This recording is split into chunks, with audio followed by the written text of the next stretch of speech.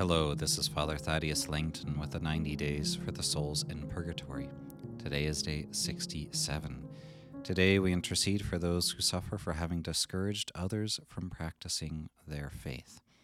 Sometimes this is an outright discouragement.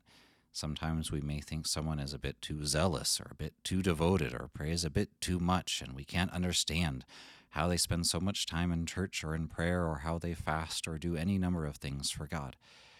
Those moments when we discourage others often come from the fact that we don't like the faith of others because it challenges us in our lack of faith.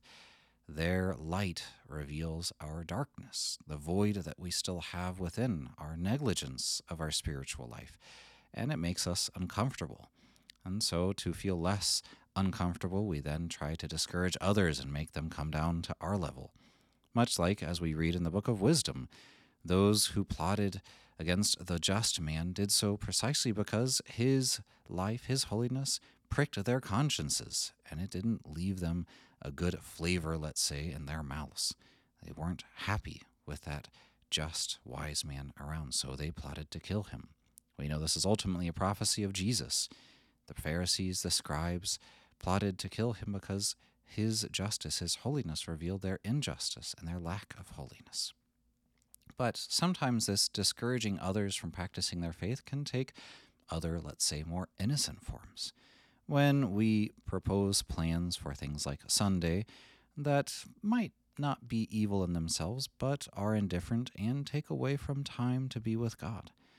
Or we simply encourage others to join in secular activities that don't allow someone to center their hearts, their affections, their emotions on God. And that's one of the greatest challenges in the world today.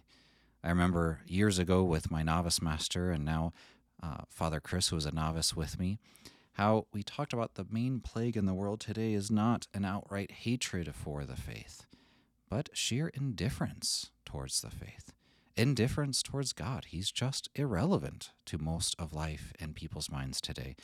He's not necessary to bring food to the table, to ensure employment, or seek health. Those are things we take care of ourselves, and so God becomes an irrelevant question, something that doesn't really touch or make any difference in our lives. And that's how we can sometimes discourage others, too, from practicing their faith. We live as if God did not exist, and this is where St. John Paul II in the United States during one of his visits mentioned how there's a growing amount of practical atheists, those who may in fact profess the Christian faith on Sundays, but who otherwise simply live as if he didn't exist. They live like everybody else. There's no marked difference between Christians and non-Christians when it comes to practical atheism. And that's where we can discourage others unwittingly from practicing their faith, because our example is something that others see. Whether it be children, family, or friends, our own lack of faith discourages them from practicing their faith so that they can fit in.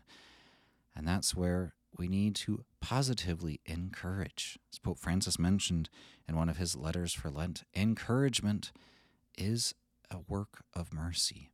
If we think of how many people are discouraged in life, they need active encouragement, words of encouragement that come from the Holy Spirit but need to be spoken through our mouths with our human hearts.